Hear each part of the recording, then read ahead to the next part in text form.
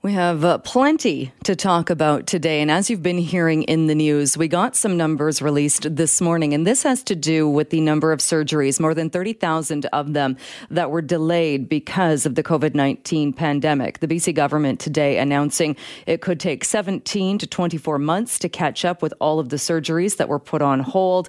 And it will be an expensive task as well. The government putting the cost in the first year alone, $250 million. And that is the cost looking at specifically the surgeries postponed because of COVID. But what about waits in the medical health system outside of the pandemic, in addition to the pandemic? Well, a new report that was released earlier today was taking a look at that. And we are joined by the co-author of that report. Bacchus Barua is the Associate Director of Health Policy Studies at the Fraser Institute and joins me now. Bacchus, thank you so much for taking some time with us. Good afternoon, and thank you so much for having me on the show to discuss this. Well, very timely, given I know this report was done before we got the numbers out today on the postponements because of the pandemic. But maybe walk us through some of the numbers that you looked at and that you found as far as how much it's costing Canadians to have people in waits and waiting for surgery. Absolutely. I should say up front that the study's release was not actually intended to coincide with this announcement, which we didn't really know about, but it is something that we've looked at on an annual basis. Also, it's really important to just acknowledge, again, up front that, our healthcare workers are just doing an amazing job and they deserve all of our support. However, there are going to be very significant challenges coming ahead, especially because these canceled surgeries are on top of already very long wait times. So one of the things that we do is we look at wait times for healthcare every year. Last year, we found that the average wait between specialist to treatment was about 10.8 weeks, which is about half the wait, and another 10.1 weeks just to see a specialist in the first place. And when we're just looking at that second segment, which is specialist to treatment, if we look at the economic costs of those waits in terms of flow and productivity, that's $2 billion in 2019. So that's before all of the effects that we're seeing right now. And what are you measuring as far as the costs? Are you looking at lost wages? Are you looking at quality of life? Or what factors go into that? Well, it's obvious that wait times are not benign inconveniences. They can and do have very serious consequences for some patients. These can be physical pain, suffering. You can have an illness turn into a debilitating disease. What we're looking at here is really just the value of time, which is, for people who are working, it's the value of lost wages, and it's also lost productivity for people who aren't working because all time does have some value. So when we're just looking at the work week, the estimate for the entire economy is about $2 billion. For BC, it's about $300 million. But once we start to even just evaluate times outside the work week, if we look at evenings and weekends, because they do have value as well, that estimate can go all the way up to about $6 billion. So, incredibly long wait times, serious cost to the economy on a routine basis. And unfortunately, the current pandemic will only exacerbate these costs. And how did you come up with the numbers as far as did you question doctors and patients, or how did you get the data? Well, the Fraser Institute's actually been tracking wait times for almost 30 years now. In early 1991, we started a survey that goes across all of Canada that asks doctors and specialists how long wait times are for their patients.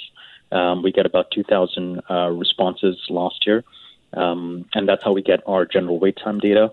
We couple that with wage data that we get from Statistics Canada. And in addition, we also have Statistics Canada data that tells us approximately what percentage of patients are actually affected by these long wait times. So putting all those numbers together, we get a rough estimate of the economic consequences of these wait times. And looking at the numbers that you released as well, so this is the average value of the time lost during the work week for 2019. How does BC rate? It seems like it's not as high as, say, Alberta, New Brunswick, Nova Scotia, some of the other Atlantic provinces. Where does BC fall in there? Well, in terms of per capita costs, BC does a little bit better than most of the other provinces. The average per patient cost is estimated to be about $1,700. But again, this is only for the segment between specialist to treatment, so not including the way to actually see a specialist in the first place. But I think what's also interesting for a lot of listeners will be what the overall costs are in BC, and that adds up to about $300 million in BC in 2019. So, while we have to deal with the impact and the consequences of the current crisis, I think it's important for us to understand that the routine long waits that we have in British Columbia and in Canada more generally is not something that we have to deal with. There are other ways of having universal health care without these long wait times, and we should look at what those options are. Well, and that came up this morning a little bit. And again, I know that this wasn't timed to be released on the same day, but the Premier was asked about that this morning because in the plan he talked about in dealing with the backlog caused by the pandemic, he was asked why not run the operating rooms 24 hours.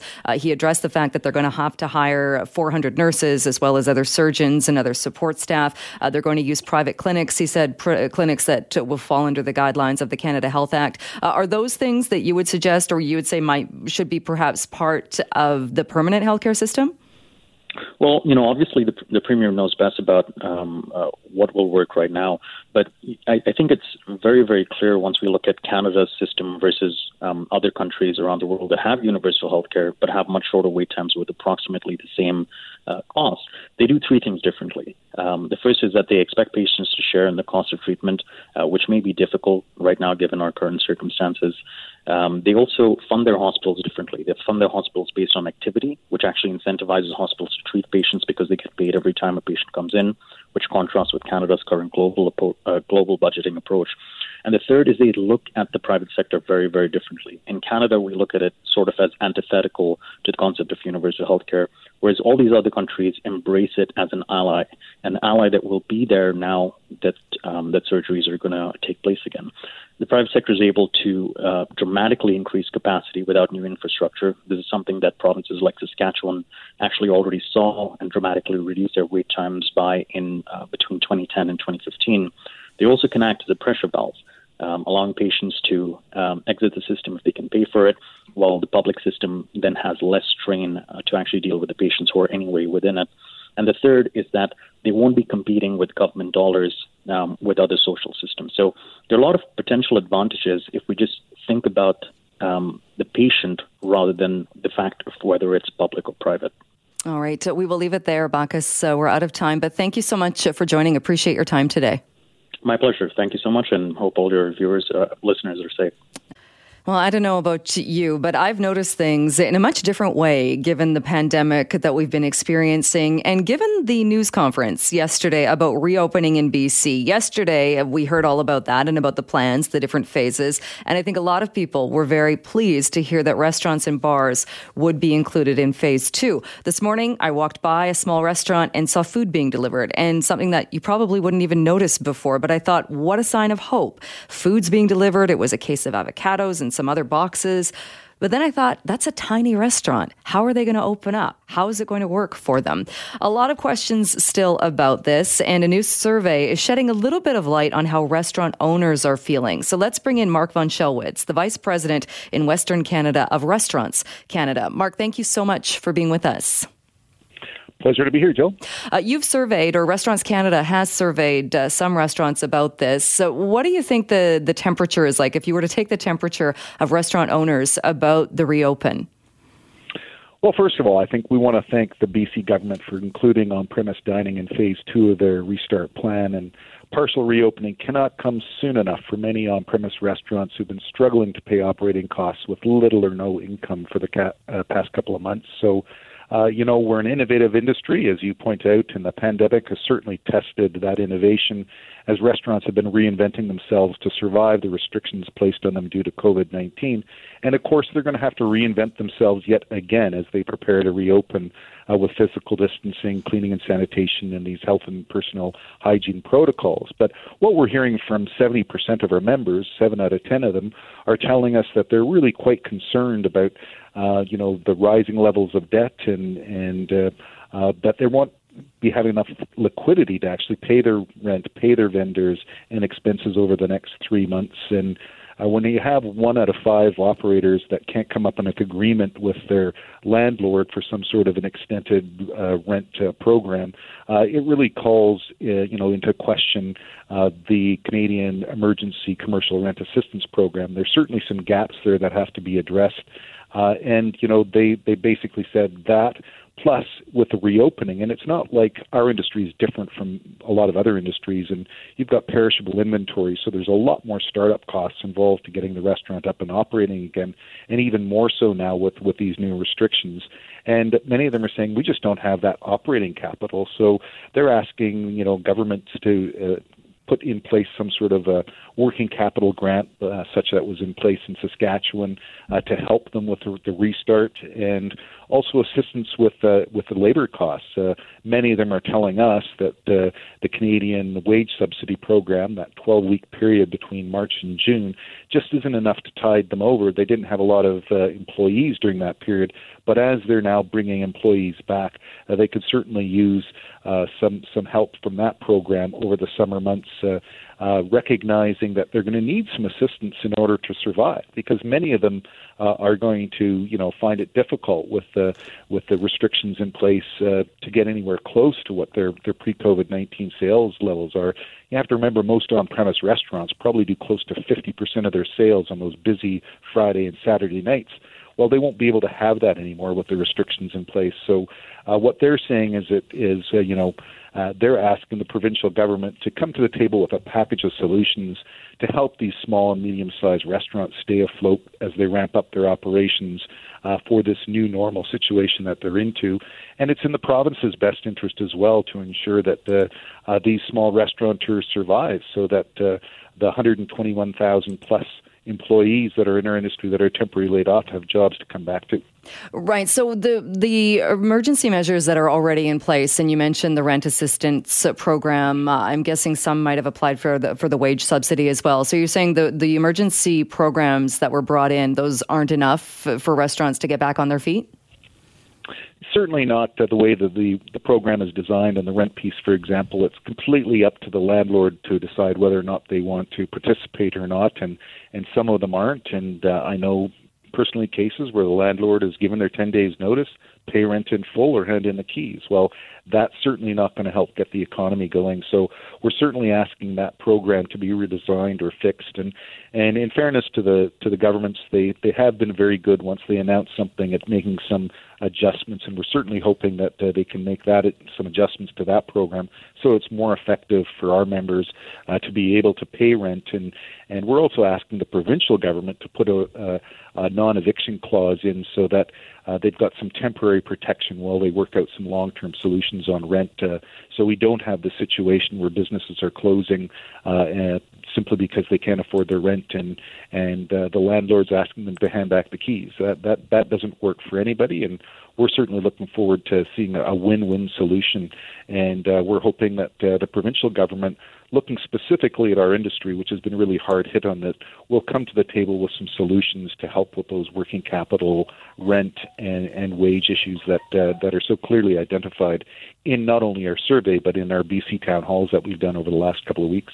What about some of the other ideas that have been floated around in Vancouver, I think in Victoria, some other places, about this opening up the sidewalks, the back alleys, even some streets, if they were to shut down to traffic and be made into open air places so restaurants could have more capacity? Is that enough, or is that something you think that's important?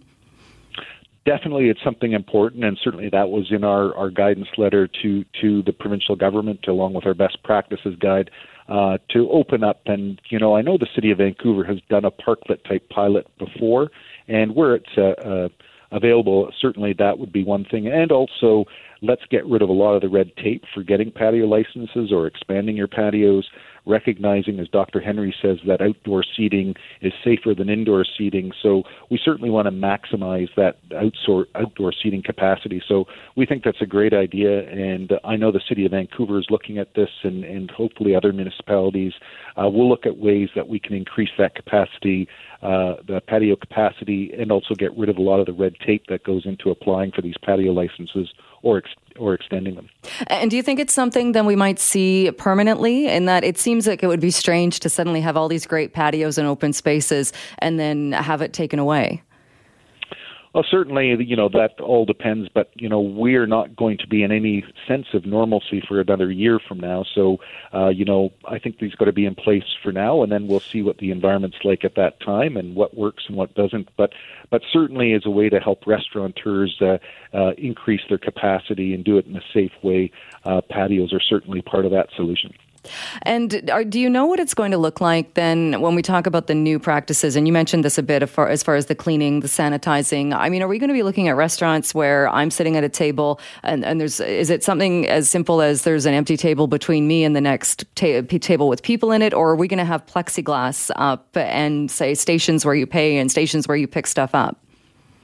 Yeah, a combination of both. Obviously, we have to respect those physical distancing rules, either through physical barriers like plexiglass, as you mentioned, between booths, or keeping that 2-meter distance between the tables. And that's why we have restaurateurs right now looking at their floor plans, coming up with new floor plans, not only for those things, what are the new training protocols so that you can still provide the guest the service with as little human contact as possible. So, dropping off, maybe do one pour and then leaving the bottle on the table and have them reservice.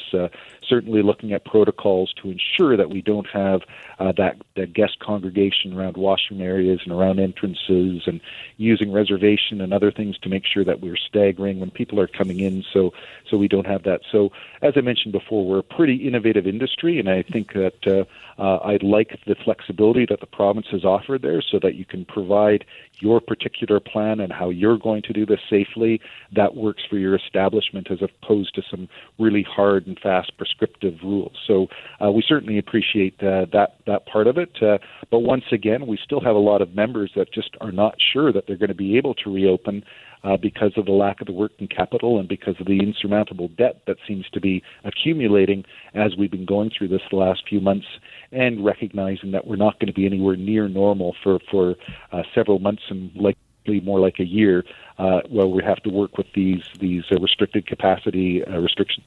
And given that, and not knowing if there might be more government help or there might be changes in the next couple of weeks, are you able to even guess on what percentage of restaurants do you think will reopen in mid-May? Yeah, a very good question. Certainly our last survey that we did indicated that 1 out of 2 independent restaurants, unless current conditions change, we're not going to be able to survive. And as you know, we already have roughly 10% of restaurants that have already permanently closed and handed their keys back in. And we want to just make sure as many of those people as possible are there. We're also saying, though, don't rush. If you don't have your plan ready by mid-May, if you're waiting an extra week or two, I'd rather do it right than rush it and not do it correctly, because, health and safety has always been mission critical for our industry, and that's as true now as it was before COVID-19. And we only want to see restaurants open that can ensure that they're respecting these physical distancing and extra cleaning and sanitization and personal hygiene protocols. All right, we'll leave it there. Mark, thank you so much. My pleasure, Joe. Well, coming up this half hour, we are going to talk a little bit more about transit. Even though we now have this plan, this blueprint for reopening the province moving forward, there are still some big reductions coming for the transit system in Metro Vancouver. The union wants that to change. The company saying at this point they are still losing millions of dollars. So we'll talk about that a bit later on this half hour. First, though, a group of Canadians has created a new petition, and it is calling for better protection for Canadians that currently live in long-term care facilities. And joining me on the line to talk a bit more about this is Kitra Kahana. She is a Montreal woman. Her father is in long-term care. Kitra, thank you so much for being with us. Thank you. What are your main concerns, or what would you like to see change when it comes to long-term care facilities? I mean, I think what we're really looking for as family advocates is to see a strong, coordinated strategy coming from the federal government and each of the provinces working with the federal government. We want to see one standard for all long-term care facilities across the country so that no one is dying unnecessarily, as is currently happening. We know that a big percentage of the deaths from COVID-19 are in long-term care facilities. That's where we've seen many outbreaks as well. So what do you think could be changed then moving forward? Because outbreaks at care facilities aren't new. We see flu outbreaks seasonally year after year. That's not new. What do you think needs to change to better protect people? I think there's so many things that need to go into effect immediately. And most importantly, I think, is protecting the workers, because protecting the workers is protecting our loved ones. You can't have a situation where workers are going in and they don't have the proper protective equipment. We're seeing that across the board, that workers at long-term care facilities are getting second-rate or second standard equipment to hospital frontline workers, and that should not be the case. These facilities are overwhelming the hospital system, so protecting them should be everyone's concern, not just loved ones. Everyone should be concerned about the long-term care facilities. One of the issues that came up in BC, and I think in other provinces as well, was the idea that workers tend to work, or in many cases do work, at different facilities, and that's how they might put together one full-time job. It's by working at facilities throughout the region that they work in different facilities. What would you say to that? I mean, that's one of the things that changed because of the pandemic. Would you like to see that permanent, that workers only work in one facility? Yeah, I mean, all of these issues that are coming to light now were pre-existing. Long-term care has been neglected for far too long, and these are facilities that are understaffed. The workers are underpaid for the doing the work that no one else wants to do in our society, and they really should be paid a dignified wage so that they don't have to take multiple jobs in order to do this type of work. I think this is very much an issue of protecting workers across the board and caregivers. And I imagine it comes down to the issue of money as well, as there are different types of long-term care. There is government subsidized, there is more expensive private long-term care. There are different types depending on what somebody is looking for. Right, but there shouldn't be different standards for the private domain or the public domain. The way that we need to protect these facilities is the same across all the boards.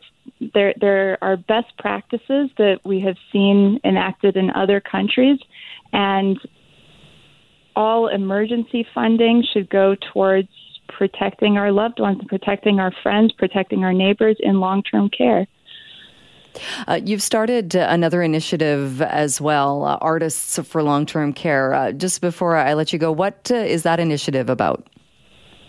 Yeah, we're calling upon artists of all types, of all varieties, photographers, illustrators, filmmakers, to create artworks that show the nuanced and beautiful lives of individuals who live in long-term care facilities and the workers who work in long-term care facilities. And we're asking people to share that artwork on Instagram and on social media using the hashtag Artists for Long-Term Care. We have an Instagram account called Artists for Long-Term Care, and we'd love for people to follow and join in this movement of fighting for our elders, fighting for disabled folks, and fighting for the heroic workers who are on the front lines and are starting to die. All right. Well, we will leave it there. Kitra, thanks for joining us. And people can see the petition at change.org. Thank you so much for being with us. Thank you.